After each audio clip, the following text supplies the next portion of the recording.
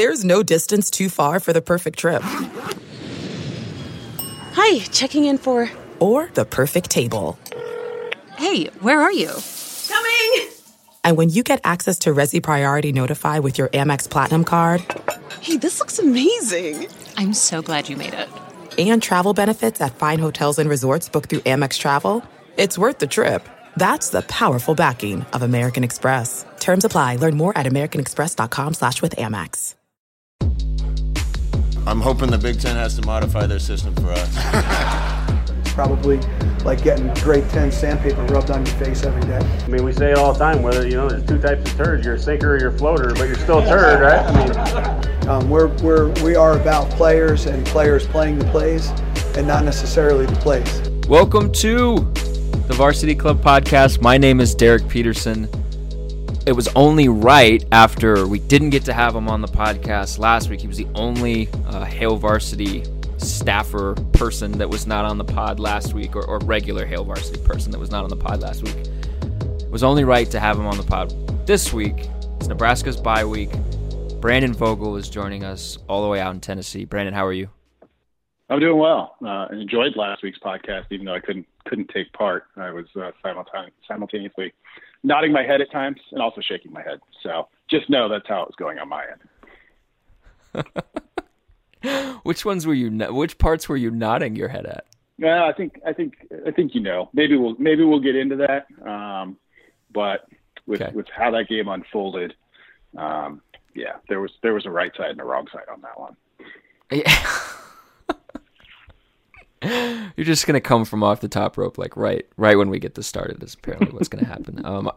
Brandon, I want to talk to you first about this Ireland trip. We can get to the Minnesota game in a little bit, but I want to talk to you about this Ireland trip because when Nebraska announced a week or 2 weeks or whatever it was ago that their game against Northern Illinois was getting moved to 2017, they were going to have this open spot in the schedule.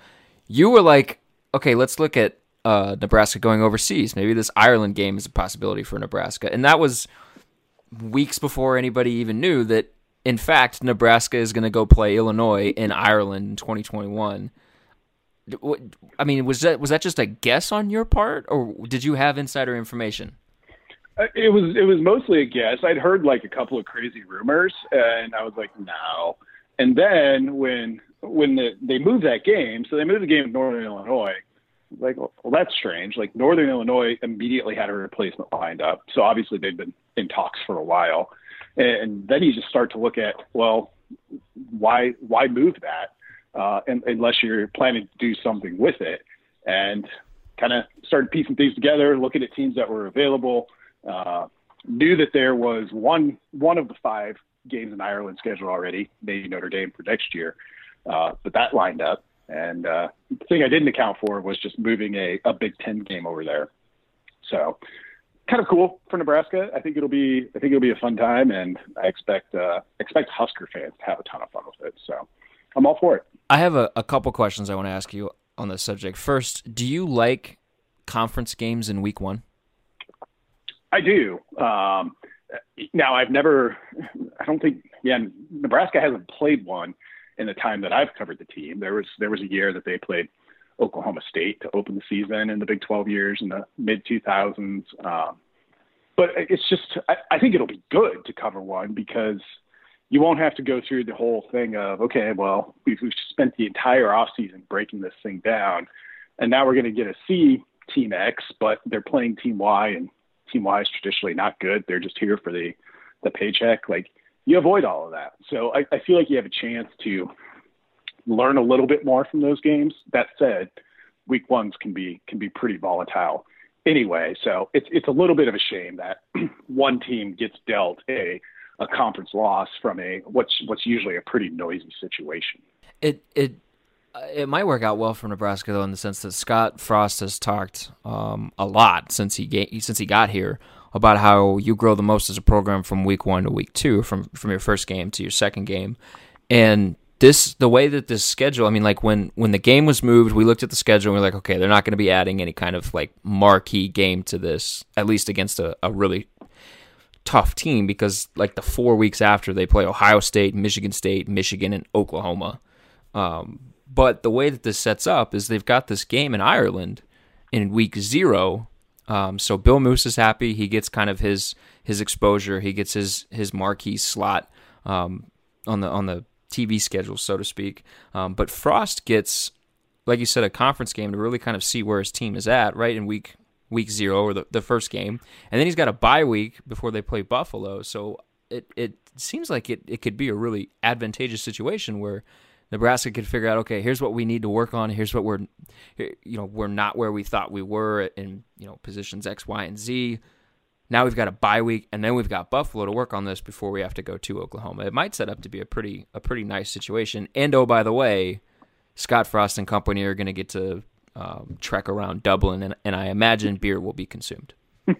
Probably. I think it's kind of comes to territory. I think one thing we can be sure about, like, if there was any sort of competitive disadvantage here for Nebraska, they would not be doing it. I mean, Scott Frost and staff kind of consider all angles, I think, when it comes to those things. And while going to Ireland to play a football game is cool no matter what, if it had potential to set you up poorly for the rest of the season, that's not something they're taking on. And Nebraska will get a little bit of experience with this next year, not with going to Ireland, but opening with a conference game. They start with Purdue in 2020. So have a little bit of, I guess, one run through the ringer with that and what that's like and how it sets up what's to come after that. One of the organizers of this whole event, this whole thing, John Anthony, CEO of Anthony Travel, he made a challenge to Husker fans that he wants to see 29,000 fans in Dublin for this game in 2021. He said that they I think travel packages, or whatever the phrase was that they used for tickets and travel plans and things like that, opened this past Monday, and he said that Nebraska fans set day 1 record sales for a single event, which is not a surprise, I'm sure, to anybody here. But my initial thought when this came out was like, how many people are actually going to travel to that? Do you think it's going to be an issue, Brandon, to get people there? I know Anthony cited that 2000 Notre Dame game that he was at, but Dublin is a lot further away than South Bend, Indiana.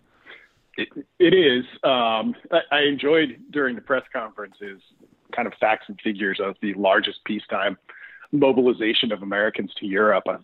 It's always cool when you get to throw in the only time more Americans have gone to Europe have been actual for the theater of war. It's like, all right, now we're talking about stuff. I think, look, Husker fans can no longer surprise me with where they'll show up and in what sort of numbers. Like, they're just as reliable as they come for that. There'll be all sorts of travel deals for this. There'll be all sorts of packages to get people over there pretty neat and easily, despite the distance.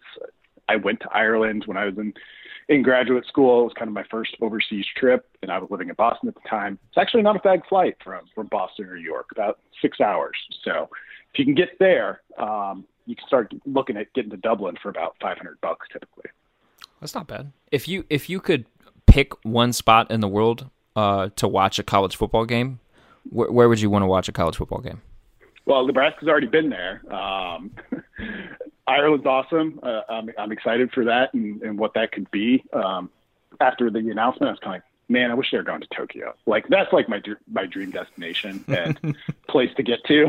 And I don't think that's going to happen. But man, it would have been nice if I was old enough to cover the team back in 1993, because I'd be like, well, here's your chance to go to Tokyo because Nebraska went there, which is still one of the more bizarre things I think that has happened in Nebraska football history.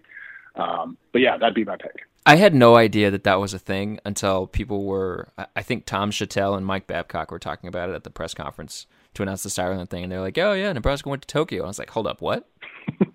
Yeah. Yep. Let's talk about Minnesota now. The sad part of the podcast. So, like I mentioned a week ago, Greg Smith and I, we did the 4-person pod with Greg Smith, Jacob Padilla, Aaron Sorensen, and I. And the way we were kind of seated at the table, like Jacob Padilla was directly in front of me, Greg Smith was on the other side of the table to my right, Aaron Sorensen was immediately to my right. And Aaron and Jacob were aligned in thinking that okay, Nebraska's not very good.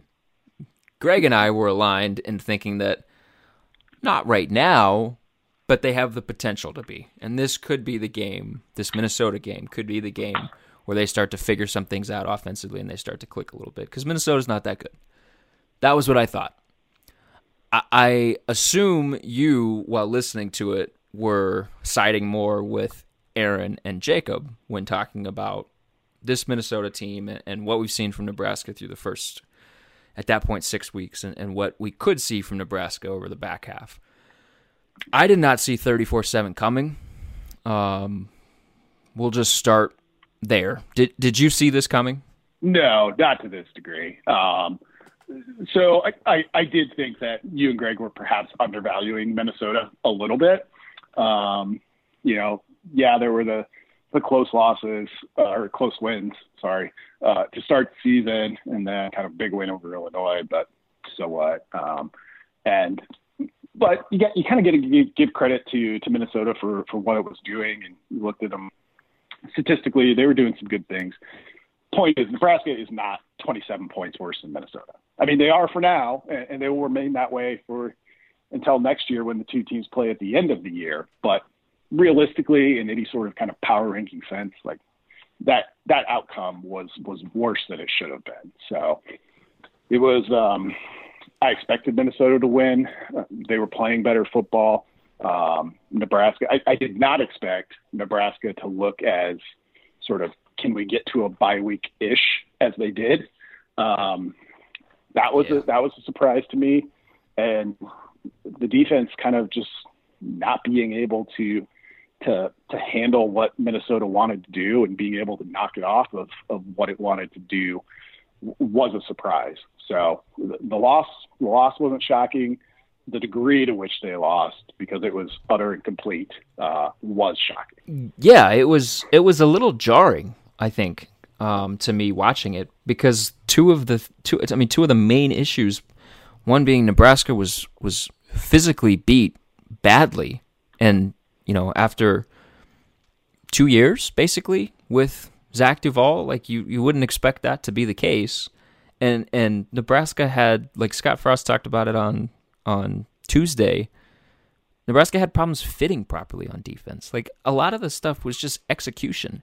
And that's been a lot of the issue all season long, is just execution and getting aligned properly, or fitting fitting your gap properly, or on offense, like blocking the right guy or lining up. Like, it kind of came to a head in that Minnesota game for me, where it's like, these problems shouldn't exist this far into year 2, right?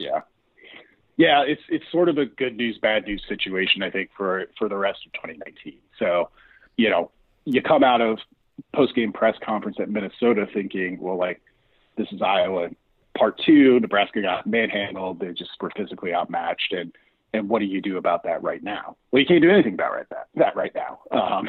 That's an off-season, multiple-year thing to just kind of get to the level you think you need to be at to compete against these Big Ten teams. Now, the kind of execution parts of it are probably a little bit harder. So, you're not coaching Nebraska's linebackers to misfit. You're not coaching the offensive line to make some of the mistakes it has. So why are they happening? Harder to kind of assess and backtrack and track the error there, whatever it may be.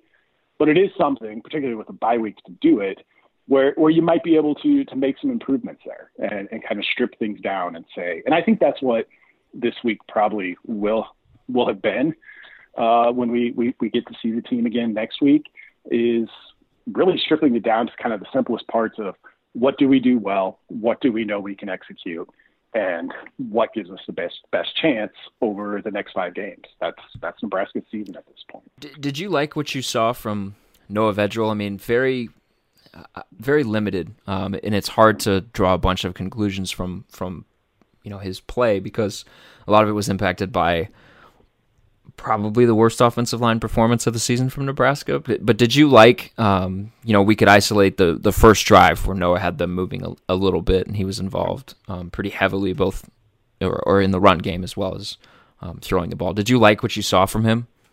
I did. I think I saw enough to feel like if the other pieces of the offensive puzzle, and then of course the defensive puzzle, are up to the standard you need to win a Big Ten football game, he's more than capable of helping you win that as a quarterback. They kept things pretty manageable for him early on, and he made kind of the easy but good choice on some of those passing plays, and they went right down the field. And despite the fact that it was only 14-0 for a long time there, this game felt out of reach at the point that it was 14-0. Nebraska had already been to Minnesota's half of the field 3 times and came up empty. And it was just like, with the way this is going, this 14-0 lead feels like 35-0. So I think that kind of hampered a little bit of what we're able to take from that first Noah Vedral start. But for the little limited sample size we saw when this thing was kind of competitive still, I thought he played pretty well. Am I wrong for being kind of excited about Nebraska-Minnesota Black Friday games? This feels like everybody keeps talking about wanting a natural rival, and they don't feel like Iowa is a natural rival, and Nebraska can't beat Wisconsin, so that's not a rivalry yet. This feels like it might have something to it. It could. I think it's interesting from the, Fleck was 1 year earlier, but you had 2 Power 5 or G5 coaches who won really big at their schools and moved into the Big Ten. I think it's kind of fun from that perspective. The proximity is nice. Minneapolis and Iowa City from Lincoln, not that big of a difference. So I always like good, close regional rivalries. Problem is Minnesota, a program in the kind of first half of the 20th century, wasn't over that stretch. And I think that's kind of been some of the hesitation with Iowa too, is, Iowa's handled Nebraska decisively in recent years, but you kind of look at all time and they're a tier below kind of what Nebraska, Oklahoma, those sorts of programs have been. And I do think that hampers that rivalry a little bit. To acknowledge that it exists is to take a step back, I guess, for lack of a better term. Okay, so that's a wonderful segue into the thing that I've been probably the most curious about over the last however many weeks. So I don't think it was last week's pod. It might have been the week before, where Greg Smith and I were having a conversation about Nebraska's standing in the conference in terms of like if you tiered teams in the Big Ten, like where would Nebraska fall? And I was pretty adamant that Nebraska as a program, as a football program, was ahead of Minnesota. Like Nebraska, all things equal, both teams fully healthy, Nebraska should beat Minnesota. Where they are right now, they should beat Minnesota. And I was pretty adamant about that a couple weeks ago. I feel kind of shaky on that now. Like if you tiered the conference, Brandon, Ohio State, Wisconsin, Michigan, if you want to throw them up there, like those top teams, the second tier with a team like Iowa, with a team like Michigan State, is Nebraska in that? Is Minnesota in that? Which school is closer to being there? Yeah, so, say we take the last 4 or 5 years. I think that tier 1 is Ohio State, Wisconsin, Penn State under James Franklin, with how they've kind of started and looked this season, and probably Michigan, even though the Harbaugh limitation seems to be there again this season. They're kind of at the bottom of that tier 1. Tier 2, then you're looking at, I think, Michigan State and Iowa for sure. Might be it in sort of that second tier. Northwestern, maybe in there. They're just, I don't know. So put Nebraska and Minnesota kind of both in that tier 3. They haven't been as consistent as even Iowa and Michigan State recently, much less sort of your tier 1 teams. Northwestern's kind of the wild card in there. They're straddling the line probably between tier 2 and tier 3 for me. So that's kind of the breakdown off the top of my head. You still seem a little bit more optimistic about Nebraska than I thought you were going to be. And we talked, kind of leaving the press conference and the post game availability area. I mean, you and I talked walking back, and I was pretty down on things and down on the outlook. You seem maybe a little bit more confident in Nebraska's ability over the last 5 games of this season than I thought you were. I'm going to set the over-under at 1.5 for games that Nebraska will be favored in to close out this season. They got 5 games left. It's Indiana, it's at Purdue, Wisconsin at home, at Maryland, Iowa at home. Over-under at 1.5 games that Nebraska will be favored in throughout that stretch. You taking the over or you taking the under? I'll take the over, but don't feel great about it.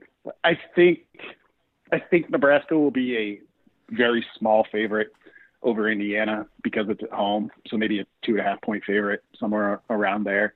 The wild card really for me is, can they be favored on the road at Purdue? And a lot of that might have to do with how Purdue plays against Iowa this week, because Purdue found a way to win last week. It's still a home game for them. So right now, I don't know if Nebraska's favored in that game. So can they kind of pick that one up? I don't think Maryland's going to fall off quite enough to the point where Nebraska would be favored in that game. And where things stand now, they're not favorites over Wisconsin or Iowa. So I'll take 2, but I would be shocked if it's more than 2. I'm kind of terrified of that Wisconsin game a little bit just because of optics and the way that it has the potential to look. Minnesota just ran for 322 yards on Nebraska's defense, and Jonathan Taylor is the best running back in the country, bar none. I'm kind of a little bit worried about that game. Are you hesitant about I guess hesitant's not the right word, but are you a little uneasy about what might happen against Wisconsin this year? Yeah, the way Minnesota was able to do it was certainly didn't bode well for that game, because Wisconsin's kind of like, oh, we do this every day and have been for 2 decades. So watch this. So I think that potential is there. I also think it kind of sets up an opportunity for Nebraska to be like, okay, this got you against Minnesota. Here, you'll have lived with that, dealt with that, tried to look at it and figure out what you can learn with it. You'll also be coming off your second bye for that game.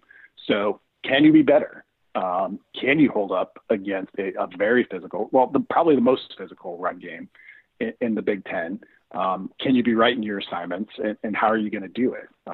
You mentioned, a couple of minutes ago that I might sound more optimistic than I thought, or than you expected with Nebraska. I think that Minnesota loss, as painful as it was, kind of offers Nebraska an opportunity, particularly with the bye week, to reset. Like, there are no more illusions of what they are at this point. Like, they're 4-3. They probably could be 3-4. They're 4-3 with a negative scoring differential. So that right there tells you that they're probably fortunate to have won 4 games. So how do they come out of this bye week knowing that now? Because all of the offseason stuff, all of the questions about, hey, we thought this was better, would be better, why isn't it better? Like, it's gone. Scott Frost said 3 or 4 weeks ago, you have to embrace what you are. If that didn't happen this week, I'll be shocked, because I think at this point, we're all kind of in the same spot of, hey, Nebraska's about as good as it was at the end of last year. And you can look at any number of power rankings that tell you that that's the case. A lot of people are talking about they might be worse. And we'll see when they get to the season's end. But it was a kind of zeroing of the scale, I think, up in Minneapolis. You kind of wrote on that or foreshadowed that a little bit with your post-Northwestern column and talking about what was next for this team. And Greg Smith called that garbage. You care to respond? That's fine. Greg and I had a discussion about that the Sunday after I wrote it, and like, the only thing I'm certain about is that most of the time I'm wrong. Like, really, that's not just false modesty, or that's kind of how I feel about most things. Like, no, this is what I think, but what do I know? But looking at the Northwestern game, that was the game So I think, we talked about this. I think what maybe you and Greg expected going into the Minnesota game, I expected that to happen against Northwestern. And maybe that was unreasonable, but it was kind of a response game. You're coming off Ohio State. You got humbled. Show up, play well, handle your business. Now, Northwestern traditionally makes that very tough on teams. So credit to them. But when you got a little bit inside the numbers, you're like, man, the offense just wasn't able to do anything. The defense held up, but against probably the worst Power 5 offense in the country. If Rutgers isn't, Northwestern probably is right now. And it just wasn't a strong result. So Minnesota didn't surprise me as much. I was more in that boat with Northwestern, which was a win for Nebraska. And the optics of that are usually great when you come out after a win and be like, hey, this wasn't very good, people. People don't typically want to hear that. I need you to acknowledge that you made a boat reference in talking about Minnesota and Northwestern. Oh, I did? I just need you to be aware of it. You said I'm in that boat. Okay. So PJ Fleck is happy. Just keep rowing. Yep. Just keep rowing. There's something that Jacob said that has been ringing in my head all week long, and that's, we keep expecting Nebraska to figure it out. We keep expecting Nebraska to have that kind of aha moment, or the game where they score 45 points and it looks a lot better than it did when they scored 44 against Northern Illinois. But the longer it goes without having that game, the less and less likely that we're actually going to get that. And I think that is really important to kind of keep in mind when you're talking about, you expected, this to happen against Northwestern, and then it didn't happen. And Greg and I were like, oh no, it'll happen against Minnesota, and then it didn't happen. So at this point, I'm like, okay, is it going to happen? Which probably means it's going to happen against Indiana. So we'll see. The thing that I think is so interesting is these last 5 games, Nebraska has a bunch of freshmen that still have 1 or 2 or 3 games to work with under the new redshirt rule, or they have guys who have all 4 games to work with under the redshirt rule. Nick Henrich hasn't played yet this season. Jackson Hanna hasn't played yet this season. Some of the non-Bryce Benhart offensive linemen haven't played yet this season. Bryce Benhart, I think, still has 2 games maybe left to go while maintaining his redshirt. It'll be fascinating to see what Nebraska does with these last 5 games because, Frost said on Tuesday of this week that he's looking at anybody and everybody to try to come in and help. And they already made 1 offensive line change in the game against Minnesota. I think they realistically could have made, another 1 or 2. It'll be, I think Frost will be having to walk a fine line with wanting to get freshmen and wanting those guys to get experience, while also knowing that, hey, you still have to win 2 football games to get to a bowl. I think he's in an interesting spot. Do you think we're at a point where they can just say, screw it, we're going to throw a bunch of freshmen out there and just play some guys to see what we have, or mix things up because the guys that we currently have in jobs aren't getting them done? Or do you think there's sort of like a reluctance to do that because you're like, okay, we need the guys that are going to give us the best chance to win football games and the best chance to be or to not make young freshmen or rookie mistakes so that we can get those 2 wins? Yeah, I think so far to this point, with the redshirt decisions this year, even last year, and this makes sense. They've been pretty cautious about, hey, we're not going to put the future at risk for something that might help us now. And now, like you mentioned, they're kind of in the opposite spot. Things have not gone to plan. So now you're like, well, what's it hurt to make a change? What's it hurt to try out a guy like Benhart on the offensive line? I think the Indiana game will tell us a lot. So if you get that one at home and you're looking at going at Purdue, if you can get both of those, then you kind of remove that, hey, we need to get to 6 part of it because you're already there. And then overall, broader part of this discussion, I think Nebraska needs to look at some freshmen here over these last 4 games, particularly on the offensive line, just because you fast forward this thing. With the way the line has played so far this year, you get to 2020, everybody's back. Okay, that's great, but is it? Based on what we've seen so far in 2019, And if Bryce Benhart has really never played in a game, why? Like, why not get him that experience? Ethan Piper, a guy they seem to be pretty high on. Why not give him a look? So I do expect you'll see those. Linebacker's another position I would put in that group. Linebacker play has not been as strong as other parts of the defense. So where is somebody like Jackson Hanna? I think you'll start to see some of those guys show up. A lot of it depends on how the games go, but really the best thing you can do long term is like see what those guys can do against Wisconsin and Iowa. Like, you know,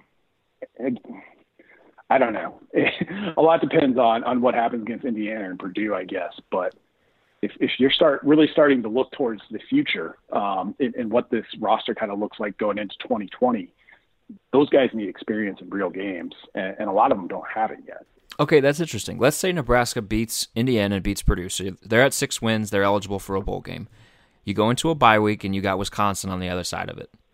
Do you really think that Nebraska's going to try to, maybe throw Bryce Benhart out against that defense? Or do you think Frost is going to care more about how it looks or trying to get a signature win in year 2? Like, do you think that he's going to have that forward thinking of an approach to be like, no, we need to get a guy like Bryce Benhart, or we need to get a guy like Nick Henrich real snaps against real defenses in real game situations so that we can prepare for next year, because this is already a lost year in terms of what we wanted?